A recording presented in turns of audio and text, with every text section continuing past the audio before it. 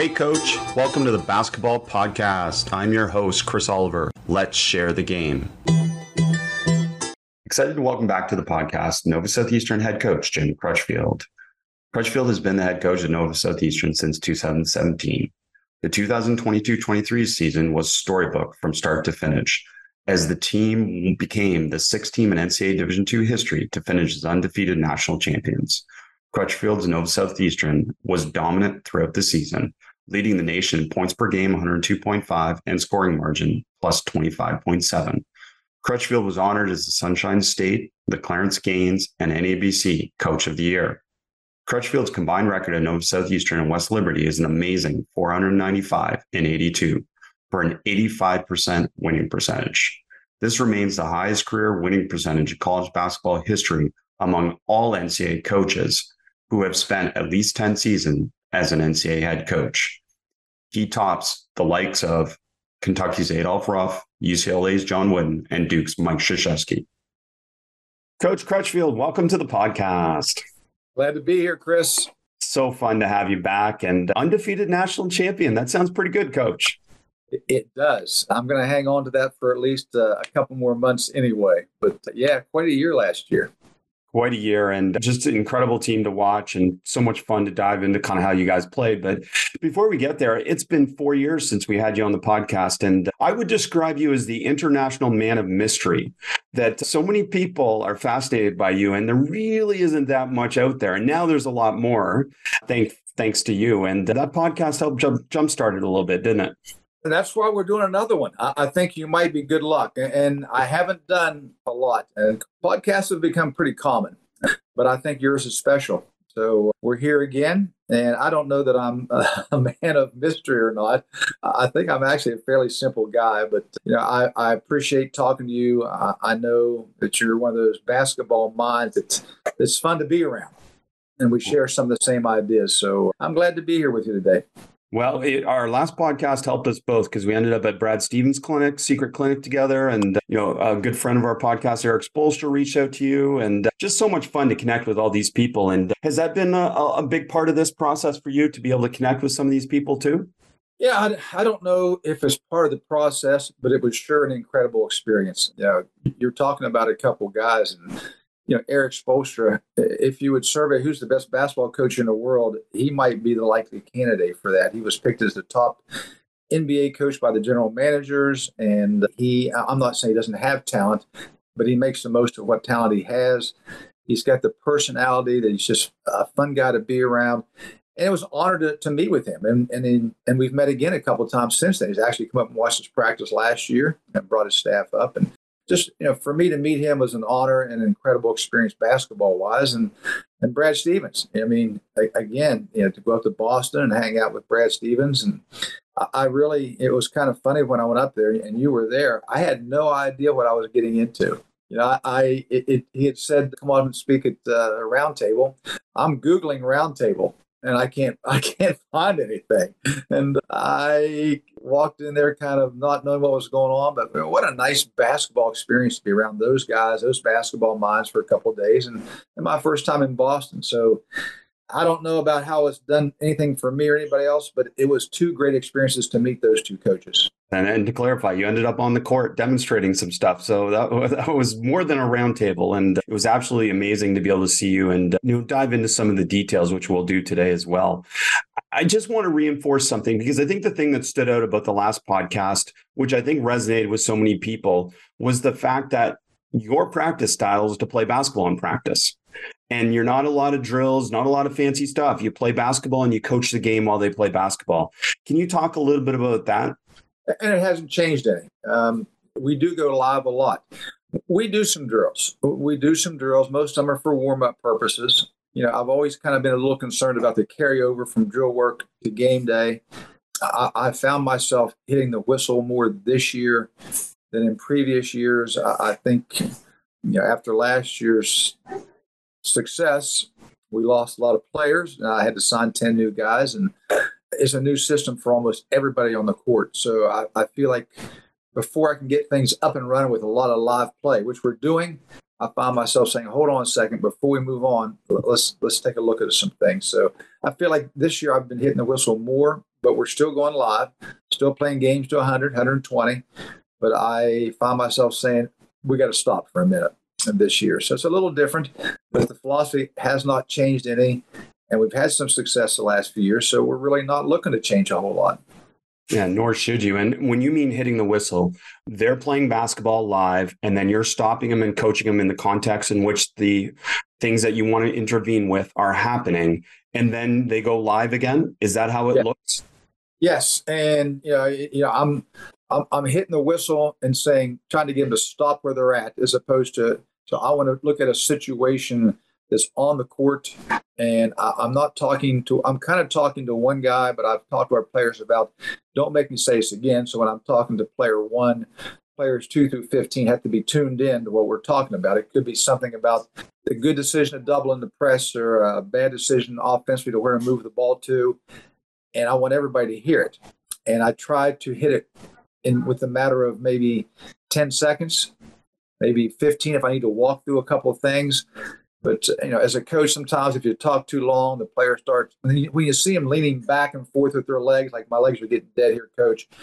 I want to stop it just long enough to make a point, hopefully something that's maybe we can correct in the future, and then get back to live play before they say, I need to get warmed up again. So we're usually talking anywhere from 5 to 15 seconds when the whistle is hit to the time we say, take the ball out, let's go, let's get at it again. Listeners know I align with this completely, coaching them within the context of the game, coaching them while they're playing basketball.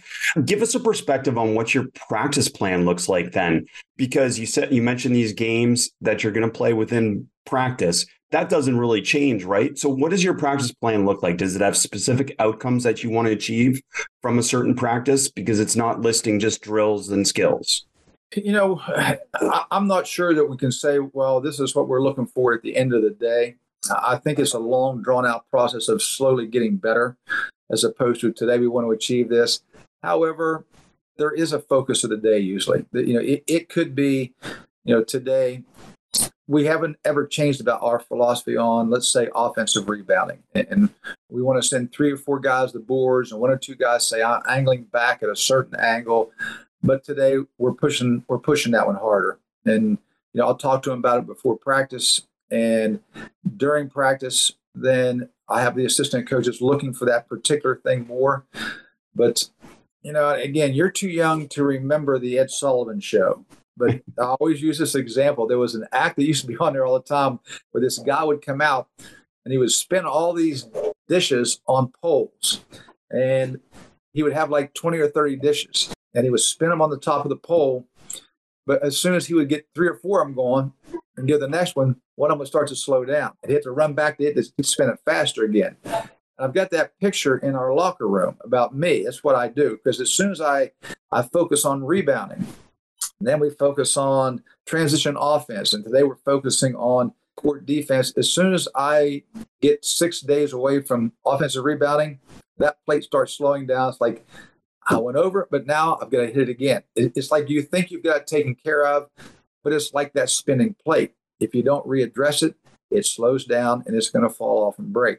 So a long analogy there of the metaphor of how coaching works here. I feel like every day we're hitting on some topic, but it doesn't mean once I hit it, it's done for good. It's never done for good. We have to continue to go back to it. So a long answer to your question, but yeah, I think it's a long process, but every day there are specific things that we talk about. Let's focus on this today. Well, it's a beautiful analogy, Coach, because I totally get it. And without actually watching the show live ever, but I totally get it. And part of it is because you are playing basketball every day in practice, those situations are constantly coming up that you want to hit on.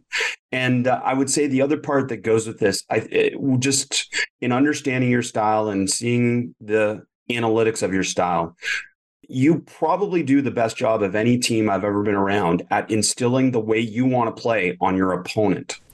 Is that a conscious process? You want to play a ton in transition, and then you're trying to get them to play a lot in transition as well. Right, because if we just ask them to play a full court transition game, they might say no. So we have to do. You don't let them say no, do you? That's the idea. We have to put out a game that says, you're going to play it our way. And regardless of that, there's still going to be a certain percentage of the game that's going to be played in a half court set or maybe a way that we're not comfortable with. But we're trying to change the numbers where, maybe instead of playing 70% of the game in a half court set, we want to play 30% of it and a lot of transition basketball. But we do talk a lot about what you just said. We'll play it if we ask them to. We have to force them to play that way. And it comes with full court pressure. It comes with some risky defense and occasionally some double teaming. And, if you're in full court pressure defense and you're not double teaming and their guard gets the ball with one guy guarding him, and if he clears the court out and says, everybody get out of my way, and I'm going to bring it up one-on-one, you defeated the purpose. You've now slowed the game down, and we're looking to speed the game up. So that risk of a double team has to be there, and we have to work on that all the time. And a lot of times if you double team and the ball gets out, then they have advantage of numbers. And then they're more likely to say, we have a 4-on-3, we have a 3-on-2. We're going to go to the rim. We're going to get a shot off, which speeds up the play. And it kind of feeds into what we want to do. However, in that same process, we can't let them get a good shot. And that's what's tough. It's tough to say, we're going to speed things up, but not give you a high percentage shot. That's really difficult to do defensively. And everybody kind of looks and say, well, I like to play basketball the way you're playing basketball. It's up tempo, score a lot of points. It's just not easy to do because you have to force the pressure. As you said, they won't do it just by asking them to do it. You're going to have to force them to do it. And then you want to win doing it. You just don't want to force a tempo. You want to win, which means you've got to make them take bad shots. You got to turn them over some, and you have to get your good shots on your end. Does it require a certain calm understanding on your part as the head coach too, watching it? That, as you said, sometimes it's risky, sometimes things won't work out, but over the long run, you have faith in what this is going to be. So you're not going to overreact to any single situation. Yeah, I would say I have faith in it, and it's about players making good decisions on the court. But getting them to that point where they're making good decisions is the hard part about practice. And it's hard to dictate to players. It's not as easy as saying, okay, we're in a dominant one press. You cover the sideline, you cover the middle, and you know where to go.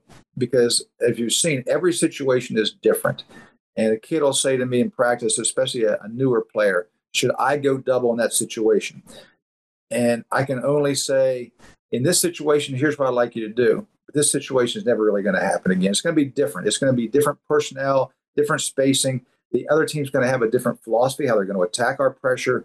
We have to make decisions based on the situation at hand. And that's the really tough part, too, about this thing about giving players that option of saying you're going to apply pressure, but you're going to have to make some quick decisions in it. And when they get numbered advantage, you've got to be fast to rotate out so that numbered advantage disappears. And what looks like a 3-on-2 turns into a 3-on-5 before they know it. And it's just really a harder thing to do defensively, what you're talking about. And that's kind of what we're into right now with all these new players. We're just not there yet. It's hard to get there.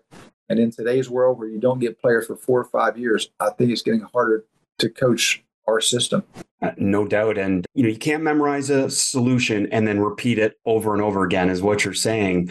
But I am curious, especially, let's start with defense. Are there any absolutes on defense beyond playing hard and being in shape in terms of the tactics that you're trying to apply? Yes, there are. There are some absolutes. One would be the ball doesn't pass you on the dribble. We don't like guys playing Ole defense and the ball doesn't pass you on the dribble. And we've got a handful of rules. Some of them are more specific to, if the ball's from the sideline and you're one of the guys back, when you come up and not. There are definite rules. The pressure is dominated by decision making.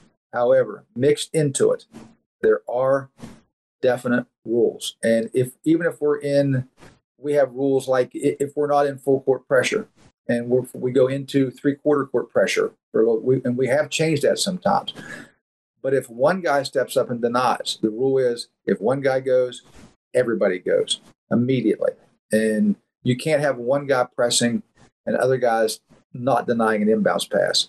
So there's probably a handful of rules that we have that go along with our pressure, but it's more based still on decision making. I've heard that you have a point system to the trapping, and that's how you determine a little bit of the value of a good trap versus not. Is that something very specific with analytics, or is that more just, again, situational based on what's happening? We don't really have a point system, but we talk a lot about risk versus reward and say, let's look at this trap. Let's look at this trap and look at what's the possible reward out of it. What's the chance of getting a turnover? And then what's the risk? And they have to understand that risk versus reward. And sometimes there's a blatantly obvious, there is no risk. We should be double teaming and pressuring. If some guy has fallen down in the backcourt and that's your guy, then you should be double teaming. So some of them are obvious, and there's obvious. Don't leave the best shooter in the country. It's in the corner to go double on the wing and give up a three to him. So there's an obvious, sometimes one way or the other. But usually there's a lot in the middle too. And I will tell players that, like, should I have gone that time or should I stay that time? I would have said 50-50. Either way, it's a pretty good decision. And we will rotate and everybody will adjust accordingly.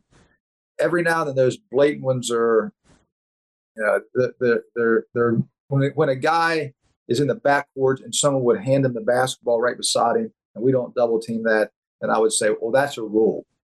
If they got two offensive guys standing right by the ball, we're double teaming that ball. That would be a rule. If a guy misses that one, then I would get on him and say, look at the risk, no risk, look at the reward, good time to trap. So they have to understand the risk versus reward. And the other thing we use is a stoplight about the red, yellow, and green. And the green is, heck yeah, go trap, go take a risk.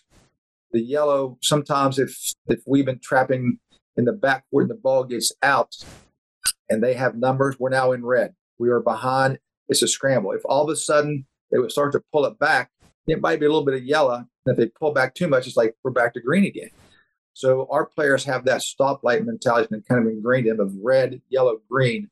Red being we are now in survival, trying to stop their numbered break. Yellow being, wait a second, this could go either way.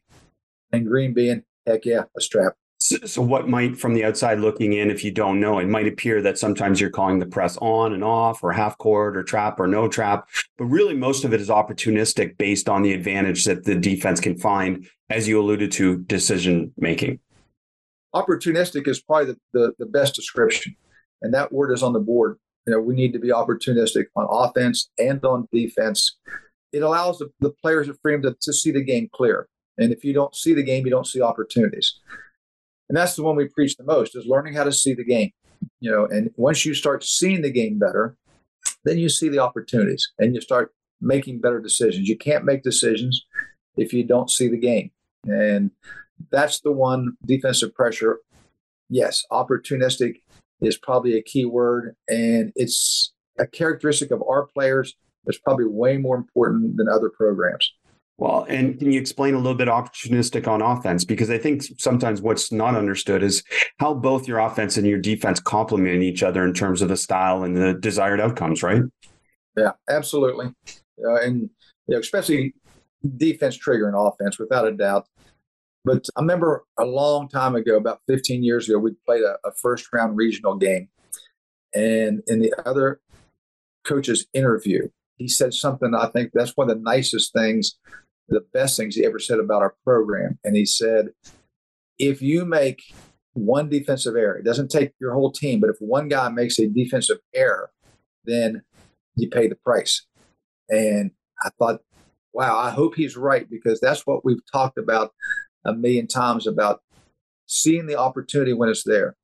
And if you watch games, the more controlled you are, there is tons of opportunities that are bypassed to get to maybe the play you're going to run, or to something more controlled, or maybe you just don't see it. And those opportunities sometimes only last a half a second, but when you see them and all of a sudden you can step into a scoring opportunity, that's really important. But one of the hardest things is seeing the opportunity, seeing when it's there, seeing maybe when it's going to happen. If you're playing against a 2-3 zone and you throw the ball to the wing and the forward and the guard both go to the wing, which happens sometimes, or you're going to bump the forward down, and all of a sudden you get two defenders on the ball and the ball is immediately kicked back to the top. Well, that zone has been taught how to react, but for a split second, you're 4-on-3. When that ball kicks back for a split second, you're 4-on-3.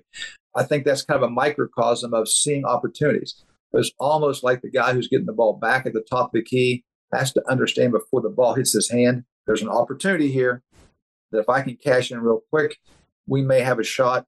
But if I'm a split second slow and I hold the ball, they will get back into the correct position. So that opportunity you see offensively, boy, it's tough to teach that one too. I think natural instincts comes into play on that a lot. Guys that see things, an opportunity to score.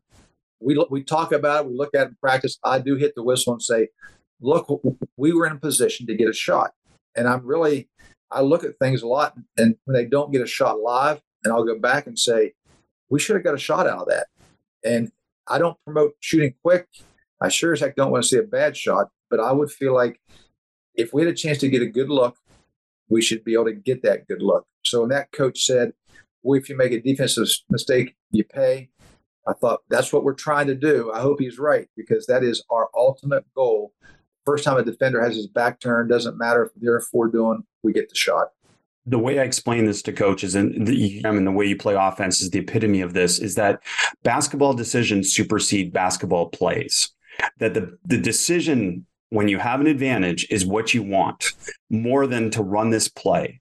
And I'm curious, because of that, do you start from a spacing template or a principle of play philosophy? Is that how you start to teach and install your offensive philosophy? That's a good question, because I've kind of debated how I want to start our philosophy and how much do I just do dummy and walk through. And, we talk, I've started this year. We've talked about all the ways you can potentially score, whether it's a ball screen, and a screen and roll or screen and pop or penetrate, drive and kick, penetrate and dish, or a foul shot or a post up or an isolation for a drive or a midline drive or a pull up jump shot or a handoff in transition, and I list on the board, the 50 ways of potentially scoring and say, these are all in our offense and they're all in our motion offense. We have some set plays. You're going to recognize some of these things in our set plays. But the question is, how do we get these things into motion offense so we're constantly attacking? And then we go to the court and we do it dummy. And I say you got 30 seconds. So with good spacing, because we're looking for a chance for someone to catch the ball and have an opportunity to drive with no one in his way. We're looking for a guy that posts up without secondary help. So dummy, I'm going to make you guys go through this, and with 30 seconds, the coaches will count how many good scoring opportunities these guys think they have. And they'll say, yeah, coach, I made a good back cut. I said, well, you made a back cut, but there was a guy standing on the block. That doesn't work. So we start off dummy, looking at possibilities. Then we say, let's put a defense in. And then all hell breaks loose. It's just crazy then. And then I get into it's time for me to start hitting the whistle and saying that you should go there, you should go there. So I don't think I have a really good rhyme or reason for how I teach it. It kind of goes back to me saying, well, that's not good. That doesn't make sense.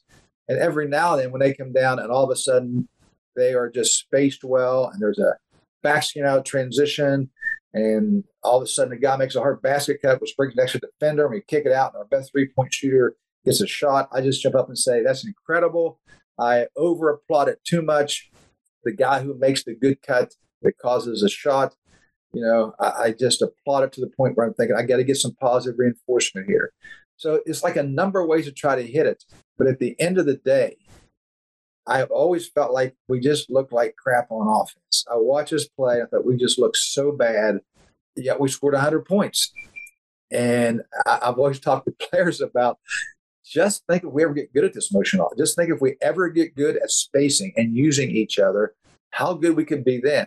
And there's only been a couple of times I felt like, now we're getting pretty good at it. Usually, I don't think we're very good because there's so much room for improvement. I've had that conversation with many coaches about watching your offense, coach. Just that like, number one, you couldn't sit there and diagram. I know you run some sets, but generally you can't diagram anything that's going to come. And secondly, kind of the beauty of it is the imperfections, because sometimes there's really imperfect spacing, but from that becomes an advantage. And maybe some of that non-traditional type stuff really does have an impact because the defense is so prepared to cover very traditional things. And if you think of that from the opposite side, if a defense is spending all their time in these perfection drills on defense, you're really set to take advantage of those type of teams in particular, because they aren't as conceptual in their ability to make decisions and figure it out versus your offense. I know that's a long-winded way to kind of present philosophy, but I just really have been fascinated by this. I get it. And I've talked to our players about it too, about, so many people are on the screen and roll and they put two guys on one side and they have a rise guy on the other. And the defense for that has become almost like a dance move, where it's like, you do this. It's like it's so common that the defense is almost just in tune. I help for a second, then you come back, and it's like two couples that learn how to dance together. And what you've talked about, I've actually talked to our players about, if it comes down to not cutting to the basket or guys overcutting, and by overcut, I mean two guys cut to the rim at the same time and collide in the middle of the lane. And I've said overcutting is not that bad. And here's why. If two guys cut to the lane and they collide with each other, all I ask you to do is explode off in different directions. And it's been a mistake. We don't want two guys running the lane and running into each other. However, not one team that we play against has practiced or talked about, if they have two guys that run into the lane and run into each other, what we're going to do then. So it's exactly what you're saying. The screen and roll with the rise guy, they've practiced, seen a million times. Two guys cutting into the lane that collide with each other, that could cause a defensive error. And it's a bad offense, just like you said, it could end up actually being a good thing. Coach, is a brief interruption from the podcast to talk about Hoopsalytics. With basketball season approaching quickly, do you have an affordable, powerful stats and analytics system in place yet? Rather than overspending on the same old antiquated stat system, you can get cutting-edge video-linked stats and deep analytics at around half the price you're paying now. Hoopsalytics analysts will break down games for you so you can instantly measure the effectiveness of your players, lineups, and player combinations. And you can add tracking for your unique plays, sets, and actions to see what's working and what needs to be improved. You can even measure shot quality and things like contested and uncontested shots to improve your offensive points per possession. Features like interactive shot charts, game timeline visualizations, assist maps, and more makes Hoopsalytics an invaluable resource for coaches of all levels. Discover how Hoopsalytics can help you save money and make better data-driven coaching decisions. Visit hoopsalytics.com/ball today to learn more and start analyzing your games for free. That's hoopsalytics.com/ball. Well, to put words to it, chaos theory, which I'm sure you studied a lot back in your time, but random states of disorder and irregularities. It just seems to counter what traditional defenses are set to do, as you said, that dance recital. They can't dance recital against you. That's what we're hoping for. And we need to keep attacking and not be as predictable. And there's a lot of ways to score, and we need to explore all of them. Are there, and we asked you about the press, about some absolutes. Are there any absolutes for the offense? I'm sure there are. I tend to make up rules as I go along each year. And in practice yesterday, it was... Coach, everyone's sitting here going, you are the all-time win percentage leader in college basketball.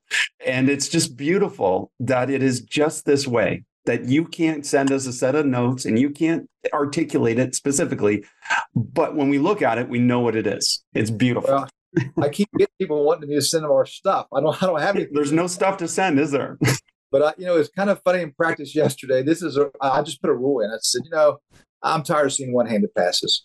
You guys, you're not George McGinnis and palming the ball, and there's no reason for it. So I know they look at me as like, you're too old school, coach. But I said, we can't afford to turn the ball over. Guys are getting too casual. So I said, okay, new rule. No more one-handed passes. Keep the ball into two hands until they're released. Left or right, one hand off the push, but no more this cupping the ball in one hand. I know John Stockton did it, and I love John Stockton, but he was really good at it. You guys aren't that good at it. So when you're as good as John Stockton, maybe so.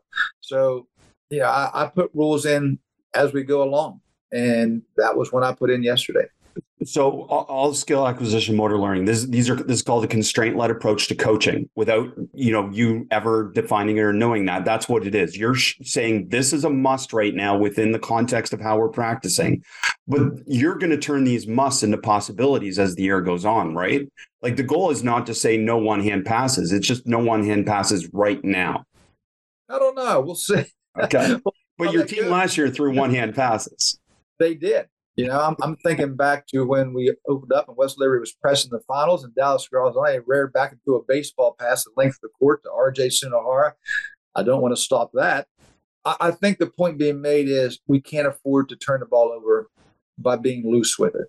And I may lighten up, but if all of a sudden I like the way we look, I may say, well, let's just keep it in there. It's about winning, and it's about not losing the ball. And anything that like we can make a rule that lines up with those two things, but we'll put them in. It is a different system, but and I don't think it's easy to coach this way. I think it's easier to coach when you've got a specific guideline. It's like running a play or teaching flex offense. We can all teach flex offense. We can all say you didn't cut off the shoulder. The screen wasn't used properly. Let's correct it, because exactly the screen is going to be set and how it's supposed to be set and how to cut off of it. It's just harder when I don't even know what's going to happen next, not just in games, but in every single day in practice. So I have to constantly try to evaluate and say, stop for a second, let's correct this. It's, and so people ask for, give us your stuff. I don't have any stuff. My assistant coaches are kind of mad at me because every day at the end of practice, I crumple up the practice pen as I'm walking off and throw it in the garbage can. And they're like, don't you want to keep that? Like, nah, because who knows what tomorrow's going to bring. The next year, I don't want to follow last year to this year. Let's treat each day differently. Yeah, I'm so aligned with this as well. And I mean, I'm going to jump around a little bit just to take advantage of some of our time together. But I'm curious about the back line of your press, because everyone in the back line of their press is sort of obsessed with the distance of that player from their check, et cetera, et cetera. Do you have any kind of constraints for the deep player? Because they seem to play pretty far off their check if they can. Is that fair to say? Yes. We want to dare you to throw the ball. And so the question would be, if I'm guarding you and you're back towards your basket, you're a big guy saying, throw the ball to me, I'll score.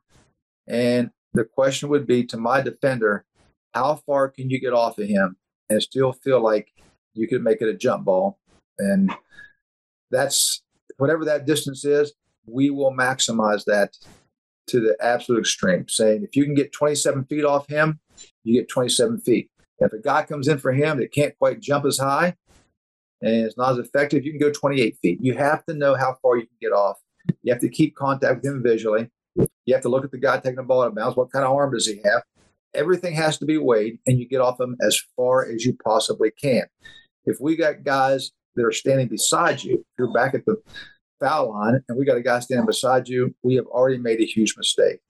It has allowed too big of a gap for the other four guys that are breaking the press, where we won't be able to apply good pressure.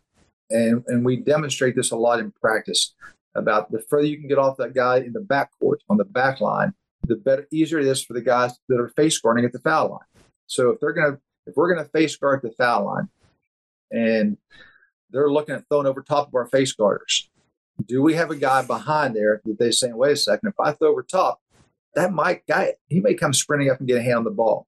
If they've got an enormous gap behind them, well, they're going to throw over top and they're going to have a numbered break on us. So those guys have to get off. And if they send two guys back to the foul line, and we don't want to send two guys back with them, we'll send one guy back that can get to either one of them, another guy even closer. So the bottom line is those guys that you're talking about on the back line, they will be as close to the basketball as it's taken out as humanly possible.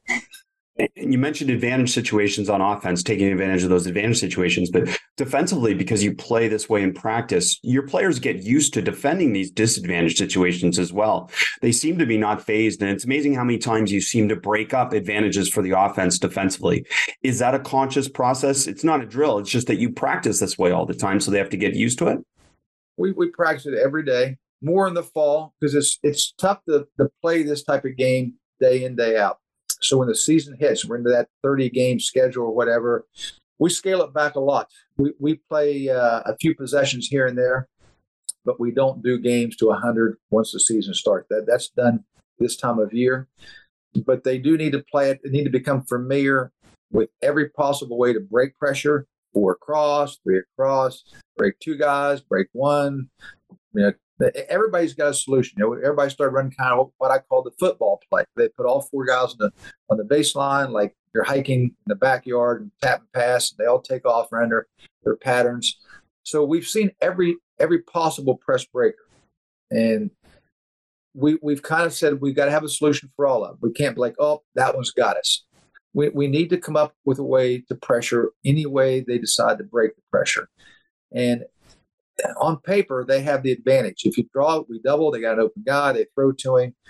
So it has to be crazy, hectic kind of movement and motion and hustle to maybe get a turnover, because honestly, that's why people don't press, because it doesn't make sense on paper. It exposes the basket that's going to be scored on and potentially gives up number advantages. It's risky. So you have to work on it. You have to practice it every day. And when the season starts, you got to be ready to go. And you got to watch some film saying, you could have done better here. You could have been faster there. You mentioned the football style, and some teams really do seem to they're not trying to inbound fast. They're trying to get organized. And then there's other teams that seem to try and get it in quickly against you. Is there one of those philosophies that seems to give you more trouble in terms of trying to get your team prepared to play against? I can't answer that one. Yeah. There's too many people out there that would say, oh, that's what they don't like. There's some that we probably think we struggle against a little bit more, but we have a backup plan for everything. And we've run a team. Some teams take it out fast. And, we've been pretty good against that, because sometimes if they get in fast to a guy on the fly, it leaves one of their players, the guy took it out of bounds, 40 feet behind the ball sometimes, which now we've got a guy who's not involved in the offense. We got an extra defender to use to trap then. And teams that line up, sometimes that gives us trouble. Sometimes, we've got a good solution to it. What we have to do really is feel like we've got to the point where it doesn't matter what you do. We're ready for it. And if you want to play up tempo, we're fine, because we play it every single day. And if you want to slow it down, be more methodical, maybe we can pin our ears back a little bit more, because maybe you're not quite as a risk. But I think the best example was probably if you watched the championship game. You had 2 teams that played the exact same game in Nova Southeastern and West Liberty. I think we were both pretty much ready to be pressed. We played every single day. They played every single day.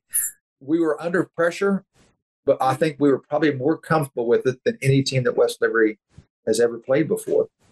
So we're ready for just about anything is what we're trying to get to. Well, you proved that this year for sure. And that was a heck of a game. If coaches didn't watch it, go watch that game. Really impressive level of basketball. And for you guys, you mentioned shot selection a little bit when you talked about offense. What is considered a bad shot in your system? Yeah, the shot itself, I don't think dictates the bad shot, because there's some guys that that's a good shot for you, but not for you, and we try not to have players think in a negative way. I really think it's the percentage. It's we talk about percentages, and the one stat that we've probably been the best at that I don't think people talk about very much. You talk about points scored, and you talk about turnovers forced and turnover differential, and those are big. For the last 15 years, we've been one of the highest shooting percentage teams in the country, and we've led it a few times. And over the last 15 years, we've been at 50 plus almost every year. And it has to do maybe with a few easy buckets, but also we shoot a lot of threes too. We shoot our share of threes. So there's threes mixed in. When guys are shooting a low percentage, then it's time I step in. I say, let's address the problem. If you're shooting 39% from the floor, and you're not a bad shooter, then it's your shots. So we talk to each player individually a little bit about what we think is a good shot for them. And, even somebody shoots a 17-footer. That's a shot that you don't see very often. It's a long 2. Most coaches say, no, don't shoot that one. I kind of say that, but I got a guy on my team right now that's so accurate from 17, but not a great 3-point shooter, kind of rare.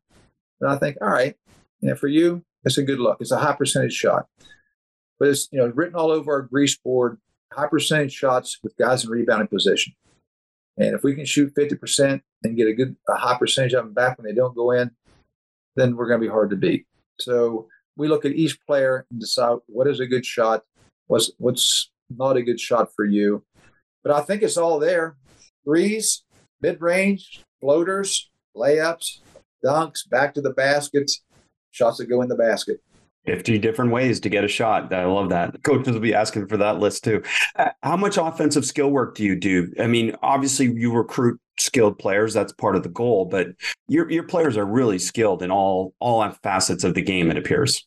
Yeah, I've tried to skip things in practice that I feel like maybe get warmed up, but they don't develop any skill whatsoever. So like traditional layups, we don't do those in practice. We get two lines and the guys coming in, but we do something similar called two-man stuff, which is now, it starts off with the guy dribbling from half court, the guy's running a lane. Because how often in a game are you running to the basket, some guy in the basket just flips you the ball and says, shoot a layup. So that's it's not a game shot, but we do two-man stuff, which is, pass and penetrate and kick, screen and roll, handoffs, all the stuff that you would do with a partner that kind of have you and I got a little chemistry together, two-man stuff. We do it, and it's warm-up, and we warm up with some three-man stuff, screen the screener, pop up, catch the ball. So we say we don't do a lot of drills. We do them warming up, and they're usually developing a skill. We shoot the ball outside of practice a lot. Our guys have to kind of have a responsibility. I don't want to spend 35 minutes of practice shooting the ball, but our guys do get shots up on their own and develop their shot. The offensive skills, I think I'm probably a little different. I think you develop your offensive skills in live action too. But probably a good example would be, dribbling the basketball. I've had some guys look great ball handling. When it comes to doing figure eight dribbling and stuff, they're like clinic type guys. But then we divide the court into about a third of width. And I put a guy one-on-one, and I'll say, you got a third of the court to get the ball from one end to the other. And some of those guys that are clinic-type dribblers, they lose the basketball a lot. And the only goal here is get the ball to the other end of the court without losing it. And there's a guy on defense that says, your job is do not let him get the ball to the other end of the court. Get a hand on the basketball. And you might be surprised sometimes about who can get it to the other end consistently and who can't get it to the other end. So I think that would be a skill development that's more game-oriented. So when they lock up a guy one-on-one, I say, go ahead and take it up. He doesn't lose the ball. So we do more of that type of thing than I think traditional ball handling. Well, and it would strike me, certainly I would say that your player development and your team development happen at the same time based on how you practice. And that's kind of the point you're making for that. And you don't have to account for all these individual little drills because you play basketball in practice. Big part of it. The other thing, Coach, that stood out last time that we talked was a lot of people ask, like, your guys are extremely fit. You need to be fit to play this way, et cetera, et cetera. And you mentioned that you don't do a lot of off-season type of conditioning as traditionally is talked about. You play a lot of pickup in the off-season. Can you just highlight a little bit more about how you get your guys fit and ready to play this style? And the pickup is a different type of pickup. It's full court, face guard, chasing from behind, and it's exhausting. It is exhausting to play the type of full court open gyms that we put together. And I really am a firm believer that it's so much more effective because you condition yourself mentally as well as physically about how to run, where to sprint, not just running. And we've done a few suicides here and there to start the season, but almost none. Sometimes we'll put it in for losing team runs, a couple suicides or something, but for the most part, all of our conditioning is done in live action. What I have to have an agreement with on the players is you have to push yourself. I know you're getting tired and you don't feel like chasing the guy down from behind, but you have to. That's the rule. That's how you're going to get in shape. And I've threatened them. If you don't do it, then we can put the basketballs down and we'll be like everybody else in the world and we'll just start running like crazy. I don't want to do as a coach. They don't want to do as a players. I just feel like your ability to run and condition yourself is even better if you have a reason to run. And even an old guy like me, I can't go out here and run. I just can't. If you said run from point A to point B, I'm like, I can't do that. But if you put me on a tennis court and there's a ball going, I'll chase it down like a mad dog. So I think the players feel the same way. You don't feel the running if you got a reason to run, but they got to push themselves. That's the agreement. We'll see this year. Right now, there's been a couple of days we were on the verge of putting the balls down. We'll see if we can survive another couple of weeks without doing that. Well, you mentioned 2 new guys, or 10 new guys, so that's got to be a part of that process, right? Oh yeah, definitely. Have you enjoyed that part of trying to figure it out with 10 new players and really kind of get them to understand the system? Has that helped you kind of like dive in a little bit more in terms of what you normally do? I would say enjoy. Yeah. It's kind of like, what's that game that everybody plays in the morning? My wife plays it where there's a 5-letter word that you have to find it. Or one of those things. Yeah. Yeah. It's like that where it's challenging. It's not fun, but it's like you want to do it anyway. We're like, why do people get 500-piece puzzles and they struggle to find it? But there's some kind of enjoyment you get out of it. That's the kind of enjoyment I'm getting right now. There's this real struggle, but somehow I kind of enjoy it. I'm enjoying the challenge, I guess. There's a struggle. I guess enjoy. I don't know if that's the right word or not, because I'm not happy a lot sometimes, but I'm kind of fueled by it. There's a little bit of adrenaline going through my veins saying, you got to get this done. And I feel like, we're struggling right now a little bit with 10 new guys and a system that takes time. And I feel like even though it's a struggle, I'm glad I'm doing it. And sometimes human beings pick out struggles for themselves because they like to feel like they've accomplished something, I guess. And Wordle's the name of that game. Wordle, okay. Yeah. And I think, a couple of times my wife has said, why don't you Wordle? I'm like, my brain is so worn out from basketball. I don't want to wear it out anymore. I don't know if there's anything left in there. But I kind of enjoy the intensity of what we're doing, even though maybe not easy and successful. And there was some times last year, I wouldn't say I put it in cruise control, but I felt like, yeah, we're looking pretty good. It's not even a real struggle, it seems like right now. I got a struggle, but I'm enjoying it right now. That's beautiful. Well said. And do you give yourself any time to think and reflect on your place in the game and kind of the impact that you've made on the game? Especially, again, you look at the list of people that are below you in terms of win percentage and the incredible longevity and success you've had. Do you take any time to reflect? Not so much on that, no. And I know there's other reasons. There's assistant coaches involved and good players, and I'm part of a process, and it's not obviously not just me, but I'm part of it. I know that. But I think the one thing that I'm like struggling to reflect on is the fact that we won a national championship last year, and we were undefeated, and we didn't have 5 or 6 points. I think there was only 5 games by less than 10 points. We were never in a last shot situation in a game, and we're playing the national championship game. And I look back, and we're playing against the school I worked at for 28 years. And, being a math guy, there's 318 teams. If you pick randomly 2 teams and said, what's the chance of these 2 teams playing in the national championship? It would be 1 in 100,000. Now, I know maybe our program in West Liberty were stronger, so those numbers weren't quite that bad. But that's the one that I reflect on. I'm thinking, I'm not sure I can quite grasp how crazy that last season was. It's absolutely incredible. And there should be a movie about it. There should be documentaries about it.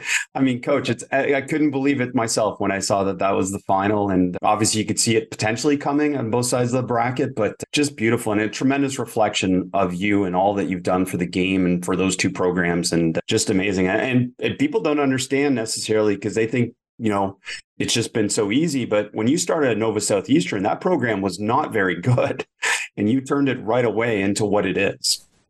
And it's why I went there. I had an agent at that time, and I had told him before that I have to go somewhere where they haven't had any success, because I had no reason to leave West Liberty. It was a great place. It was a great place to coach. I had a great team coming back. Everything was comfortable to win at that time. But there was some questions in my mind about, West Liberty hadn't had a 21 season in 50 years, and all of a sudden we're winning 25, 30 games. And I wondered, how did it happen? Because I wasn't a coach that had success in a lot of places. I was in a place I'd been a coach. And I thought, maybe It was just luck, or the pieces fell together for me. And I told my wife, I need to try to do this again to kind of prove to myself, it can be done. And I need to go somewhere that's been losing. So Nova had been losing. They were coming off. They were last in the league. But with that, even though they were last in the league and they hadn't had a 20-win season, there was some other factors there that I thought, this is not a bad place to build a basketball program. It's a good school, good education, big university, good facility, good location. Coach, once again, I'm so honored to have the chance to talk to you. And we're just so grateful on behalf of the community for you to be able to share with us some of these insights into coaching and what's led to your success. So thank you so much for sharing with us.